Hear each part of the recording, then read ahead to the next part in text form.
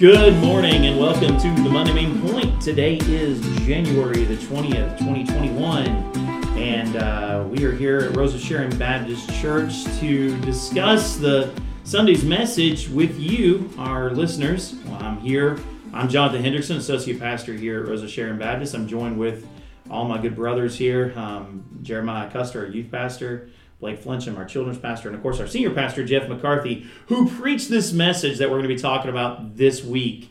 And fellas, today is Inauguration Day. It's a day where we bring a new leader into the White House, and it's interesting to me. And we don't plan it out like this, Jeff. It just happened, but it's interesting to me that we're going to be talking about the subject we're talking about today. As we're talking about being temporary residents, that we are temporary residents. And our text came, or rather Jeff's text came from 1 Chronicles 29:15. I'll just go ahead and read that. And it says, "For we are foreigners and sojourners in your presence, as were all our ancestors. Our days on earth are like a shadow without hope." And of course, this is the context of this is right at the end of David's life. It's at the end of 1 Chronicles, and they've just brought in all the materials to build this temple, and they're consecrating he's offering up a prayer sort of over these materials that have been gathered in preparation for the temple. I think he knows he's probably at the end of his life here, but it's interesting to me that in this context, he would utter these words, that we are essentially aliens and pilgrims, I think are the terms you use, Jeff, before God, and as were all of our fathers, and that our days on earth are as a shadow and without hope. You really took that text and applied it to not just the Old Testament, Jeff, but really sort of where we are today, and looking at the Christian church, that we are temporary residents. That so often we get caught up in this idea that this world, this is all there is. This is our home, and that's it. And it's just not true. Why do you think it is? Why is it that we get? How is it that we get so focused on this world and trying to make this world our kingdom, as opposed to thinking about the world to come? Well, because it's right before our very eyes. It's the present moment. It's the things you see. Faith is always something you don't see. Sure, it's an expectation. Sometimes it may seem like so far away, or maybe it's even something unattainable or something we really can't grasp or hold on to. And so these things seem to be tangible. Like, I've got a temple, I go worship at the temple. It's like we do it with the church. Right. What church do you go to? Your church is located at 4109 Guest Road. We do the same thing. We put our emphasis on the tangible and the here and now so much, and it's really about us being the temple, us being God's people. And so I think because this reminder is all throughout the Old Testament, and then I use several passages in the New Testament that right. kept honing in that we're aliens and strangers, but I think God did this on purpose as kind of a reminder to them, and I think that's why David's prayer, it came up in the prayer, because everything looks permanent now. We got a king, we got a nation, right. A capital. Now we're going to build a temple, and so now we're set.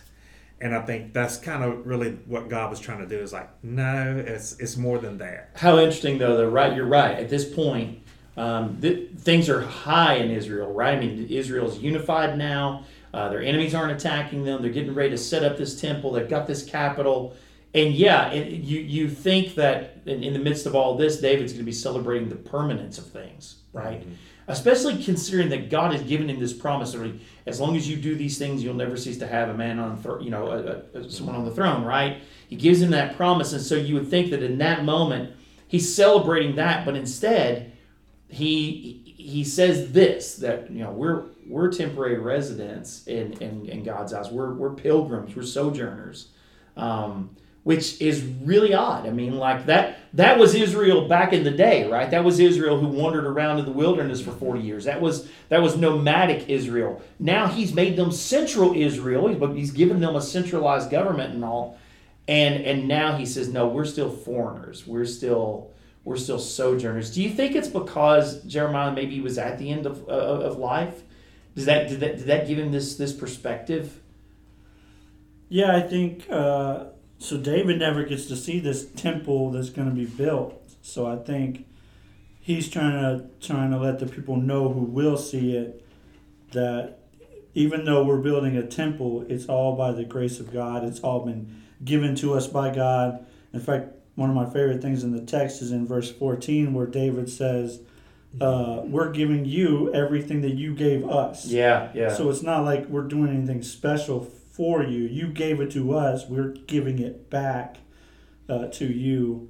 And then he does pray for his son, which is the next king, a little bit later. So there's kind of a progression in his prayer where he's focused on, not necessarily focused on the here and now, but like you said, because he may be leaving. But I think he does want to get the people to kind of have the same perspective as him. Like this world right here is not permanent.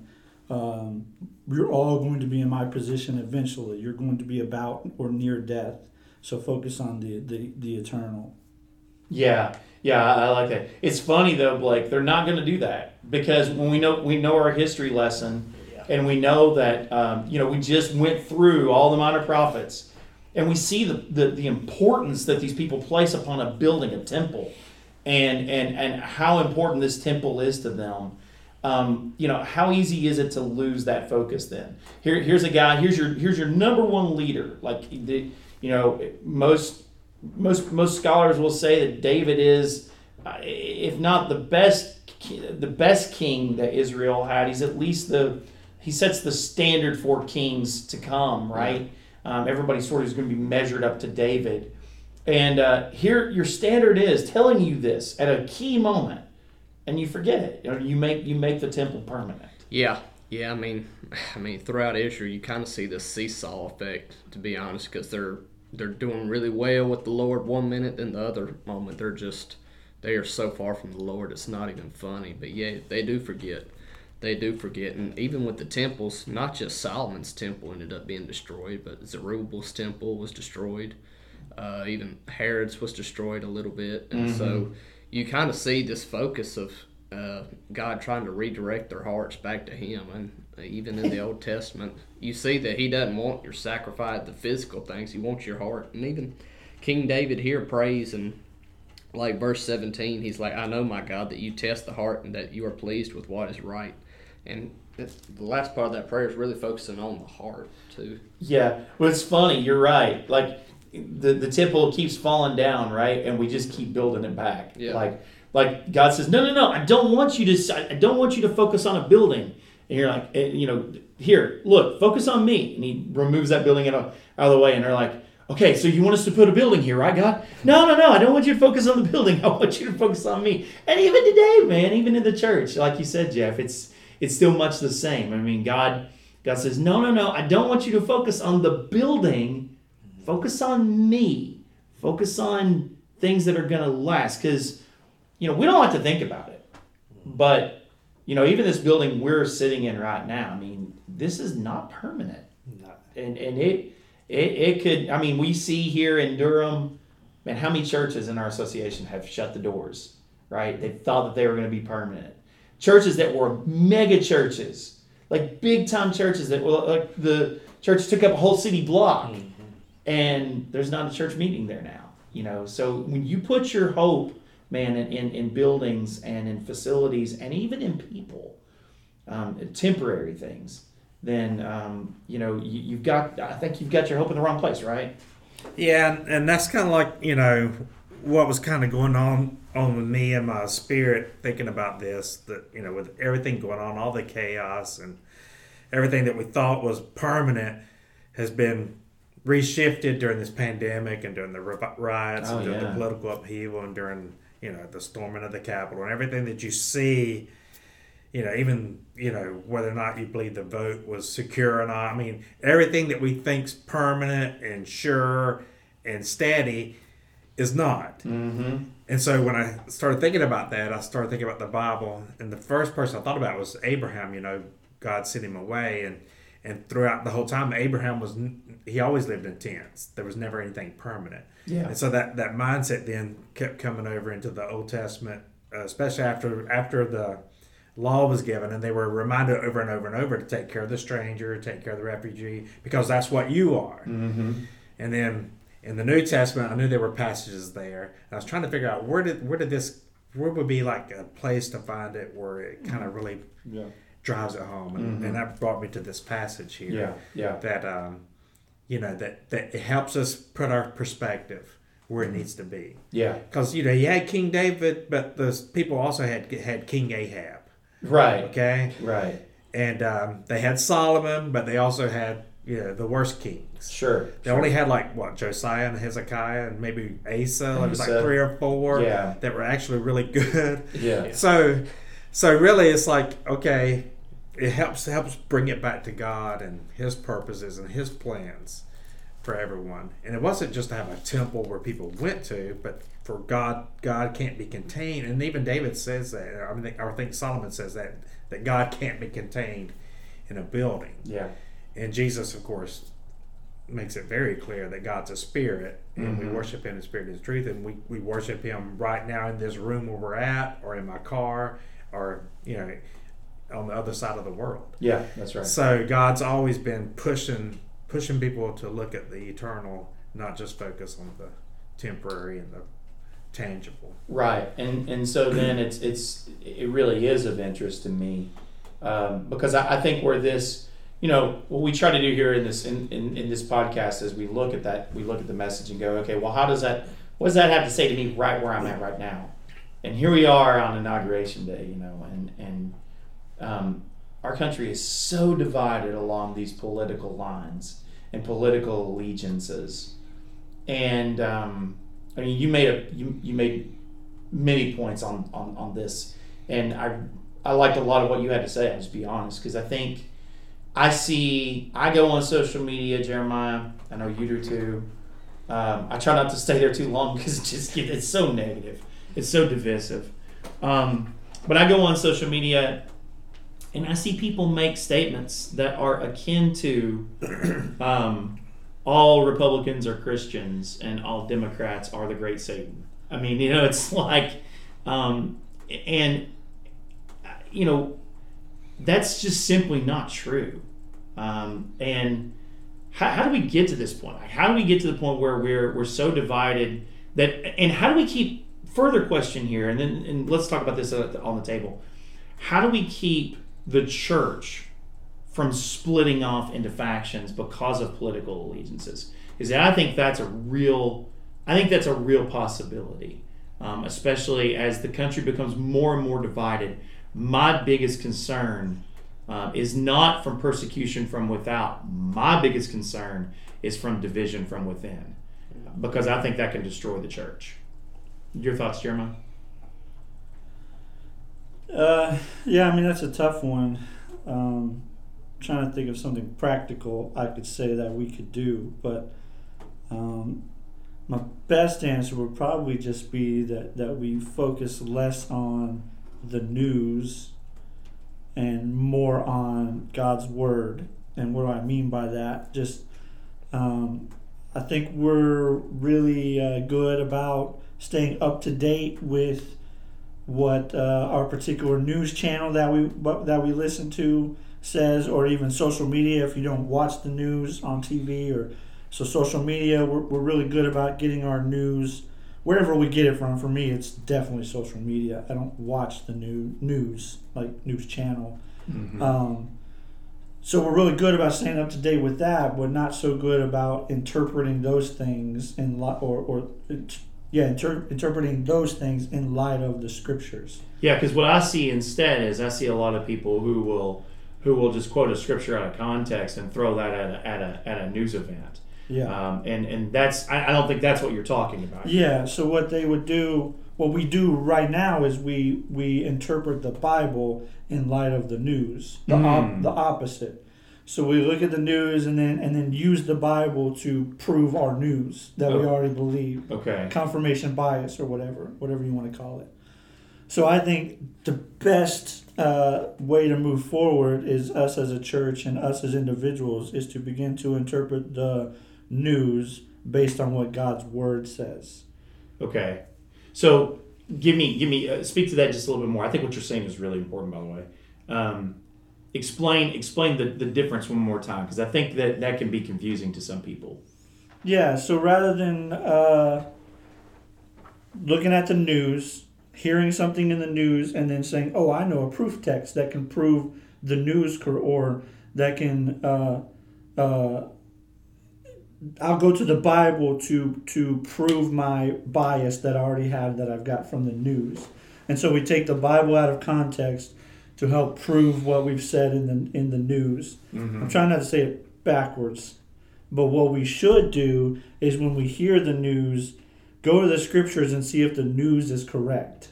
Okay. Right. So the scripture should be the lens to use that analogy. Right. So rather than having the news as our lens to read the Bible, have the Bible as our lens to read the news. I got you. Yeah. So that the Bible is then what helps us focus on the news and what helps us get the right and correct news and perspective of the news. That's really good. I like that. I like that a lot. Yeah, Blake. I think just a practical way also, I really like what you said, by the way, Jeremiah. It was wonderful. I think one thing that the church really should do is befriend people of the opposite political party.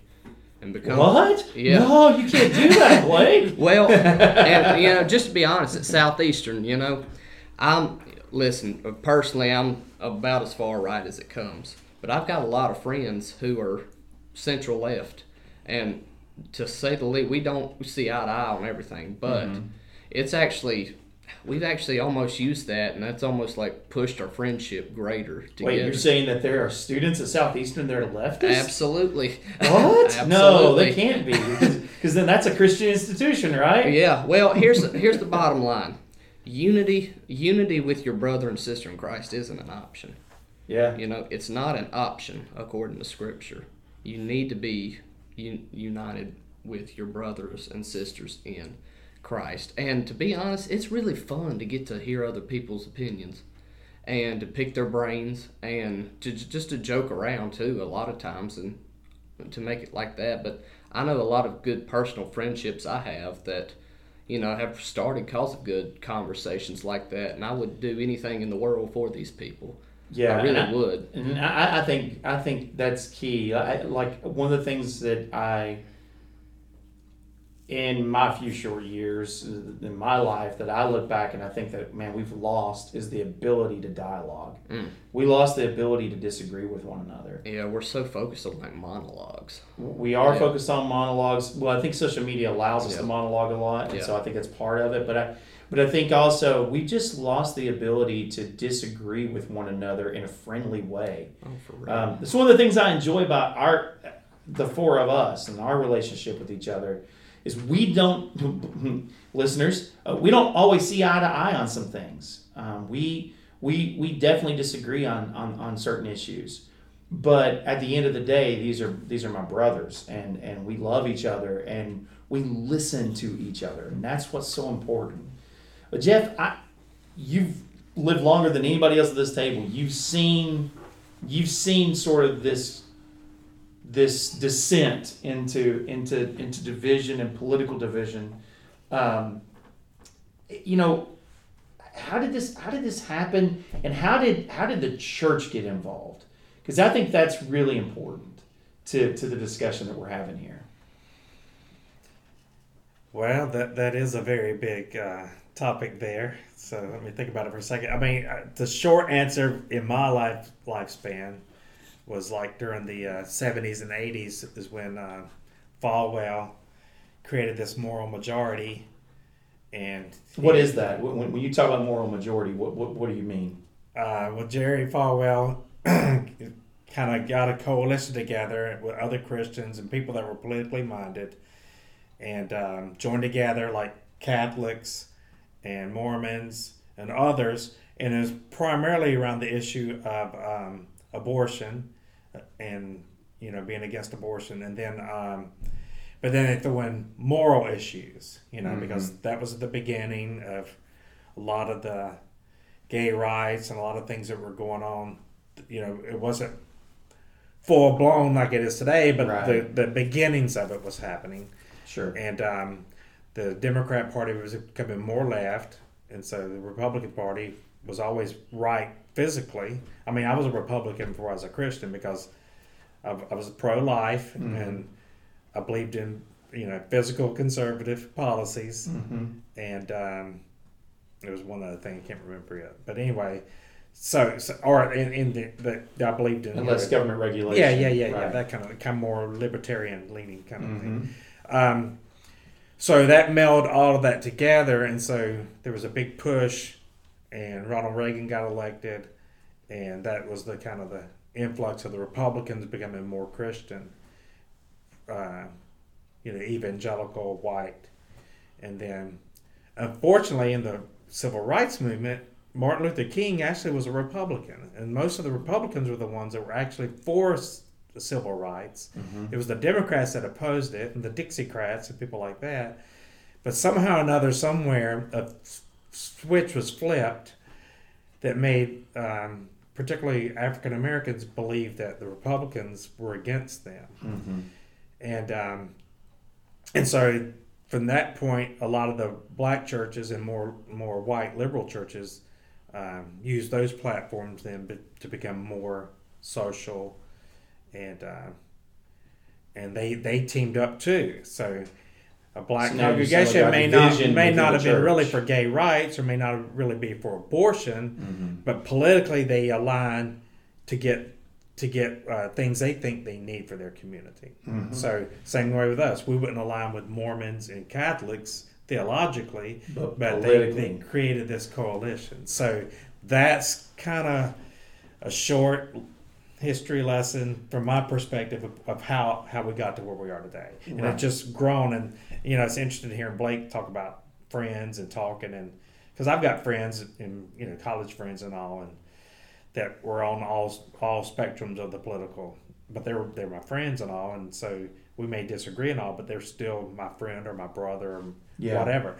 But yeah, in today's society, though, it seems like more people want to yell and scream instead of sitting down, having the conversations, and say, hey, what can we agree on for the good of everybody, and set some of these things aside. So until we get to that point, we're going to be in trouble. Yeah, again, I really think, I know I said this a minute ago, I really think it's true. I think the social media played a part in all that, because what it did... for the hyperness of it today. Because what it did was... Put a megaphone in everybody's hand. It was not only that, but social media is such that if you've got some sort of niche belief, you can find somebody else that shares that belief. And it's so much easier to have those little coalitions of ideas and ideology. You can, and so then all of a sudden it becomes our camp of this small group over here, or a large group, our camp versus that camp. And there's very much an us-them mentality. My fear, though, is that us-them mentality, where we see it we fight that anyway in churches.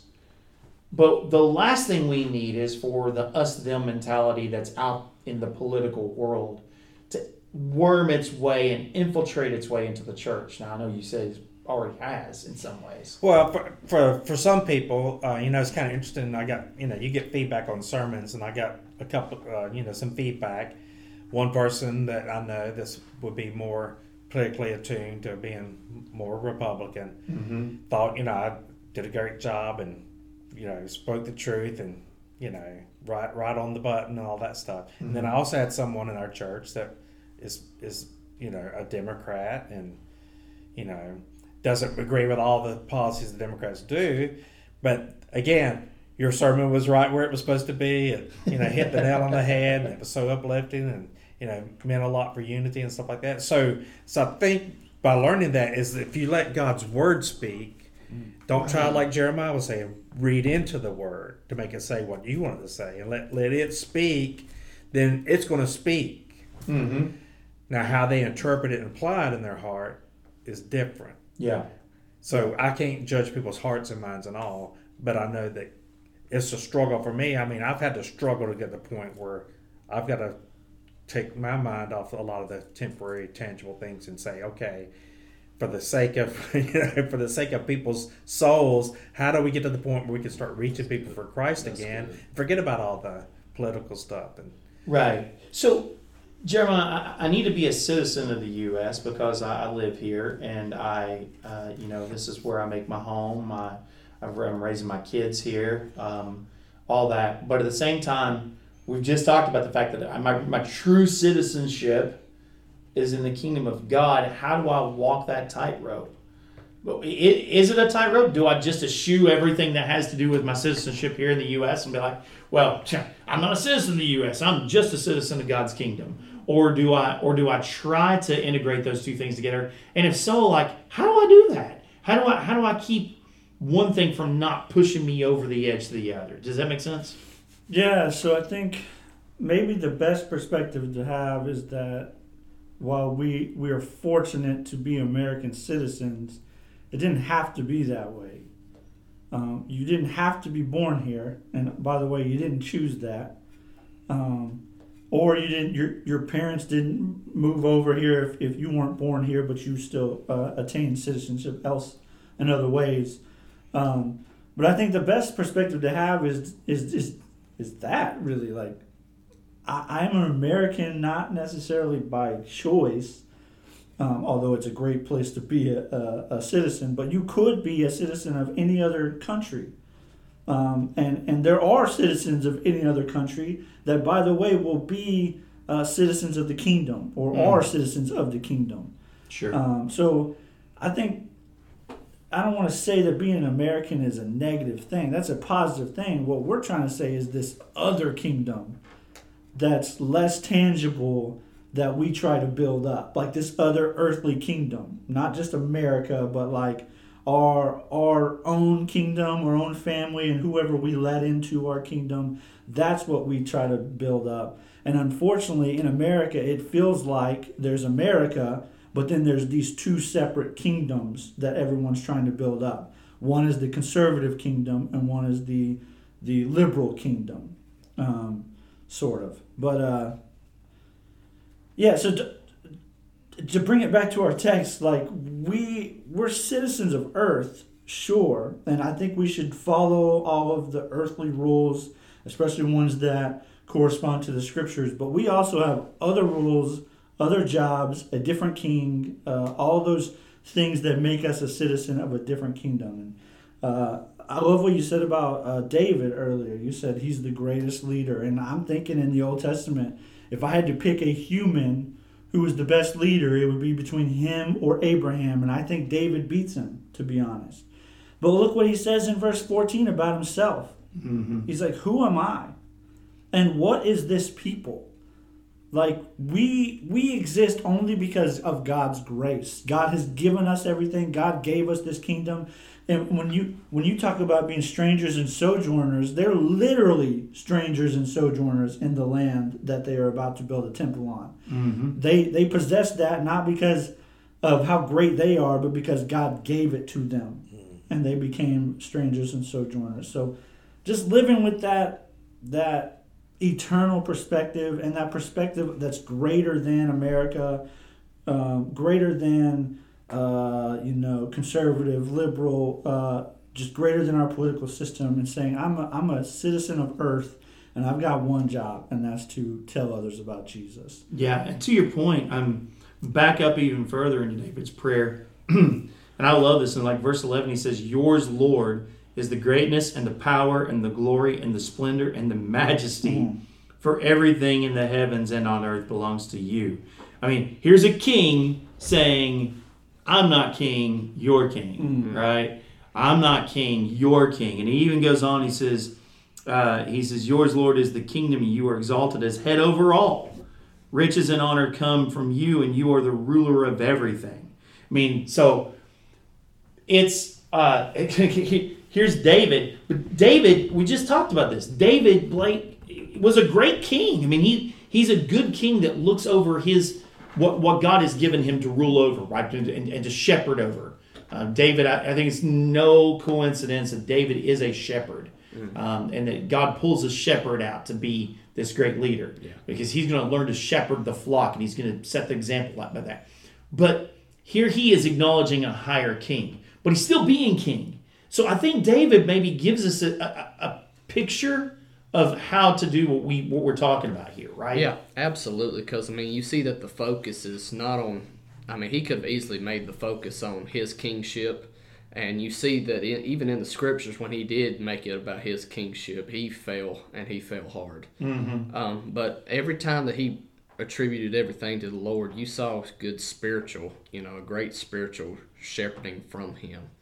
And it kind of shows us that, we're going to be spiritually blessed whenever we're in sync with the Lord and with the Holy Spirit. And that doesn't mean material blessings per se, but being spiritually blessed, seeing that kingdom advance. I'm telling you, we just had a kid in our kids ministry get saved. Mm-hmm. And there's nothing better. It's what us as pastors live for. It's what we as a church should live for. Mm-hmm. And seeing that is so much better than seeing the president we won't get inaugurated or disinaugurated, whatever, Right. That's not a word, but you get the point. And so, but seeing souls saved and the kingdom advance, and I'm telling you, if your heart's in the right place, you'll be so fulfilled, it's not even fun. I mean, right. You'll love it. Yeah. Yeah. Jeff, what do you think about that tightrope that we walk? Can we be citizens of America and care about the things that are affecting our nation, care about policies and things like that, and still call ourselves citizens of God's kingdom too? How do you do that? Yeah, I mean, I think I talked about a couple examples like Paul gave in Philippians. He was in a very patriotic. That church is in a very patriotic city, mm-hmm. And he's telling them, to model their life after him, and he's in a jail. Yeah. So he's like, he could have got all those ex-soldiers say, "Hey, get your swords, your spears, break me out of jail." Right. This is war. Right. But that's not what they did. And then Peter the same way. He's telling people the same thing, that live your lives so that you don't do any evil and stuff like that. Mm-hmm. And I think I talked about how in the protest over the summer and the protest on January the 6th, both had people there who were Christians who had Christian paraphernalia. Both groups, okay? Both groups. Yeah. Feel like they're doing God's will. Yep. For God's man or God's person or whoever. So both groups use Christian paraphernalia. Yeah. So does that bring honor or dishonor? So does it mean we can't engage? Yes, we should engage. I think we should. We should engage as much as we can. We should, vote for people that are Christians, or at least hold to Christian values and things like that. So we can still do all that stuff, but don't make that your undying focus. That's all you're concerned about is the political and the power and all that, because power corrupts, right? Right. Absolutely. Absolute power corrupts. Absolutely. So, yeah. So once you kind of get in the bed with the politicians, you get everything they bring too. Yeah. And so we just have to be wise. We have to be discerning. And, he does remind them too, life is short. So we're only here for a short period of time. Yeah. And so what I do in my life and how I live my life and what I try to accomplish, is important in that brief part, because you do want to leave a legacy for the people behind you. We don't want to make it harder for Christians coming after us. That's right. To try to win people to Christ. But at the same time, we do need to speak to power. I mean, David was the king, but the prophet said, "You are the man." Right. And that's what our role is. Well, our role is to say, "You are the man." When our leaders and all do wrong, from a moral perspective, we're to say, "Hey, this is wrong. Right. We need to stand for right." Yeah. But if we're in bed with one of the other groups, then our message then just gets clouded and it becomes partisan talking points. And that's one of the sad things I've seen happen over the last 8 years. I'll include both former leaders of our country. I've seen so many people on both sides of the aisle who claim to be Christians excuse behavior that's immoral behavior, all because that's their guy.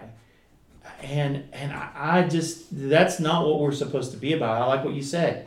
I mean, when we see immoral behavior, we should call it immoral. When we see things that are wrong, instead of just championing it, what happened on January 6th, it was awful. Let's just call it awful. Let's call it what it is. It was horrible. There, no matter what you believe about what the ideology that happened behind that, right? The impetus or the motive behind that. What the end result was not, that's not acceptable.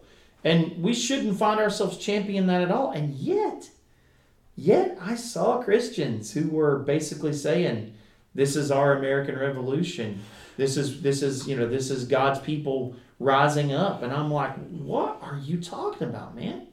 That's immoral. When did it get to the point that our political allegiances become the arbiter of what's right and wrong? That's where I think is the problem. And I think the solution, Jeff, is exactly in your message that you preached, because I think part of it is just that we aren't citizens of this kingdom, that we cannot allow that to be our main focus. Yes, I am an American citizen. Yes, I have to vote. Yes, I'm going to stand up for policies I think are good for this country because I live here.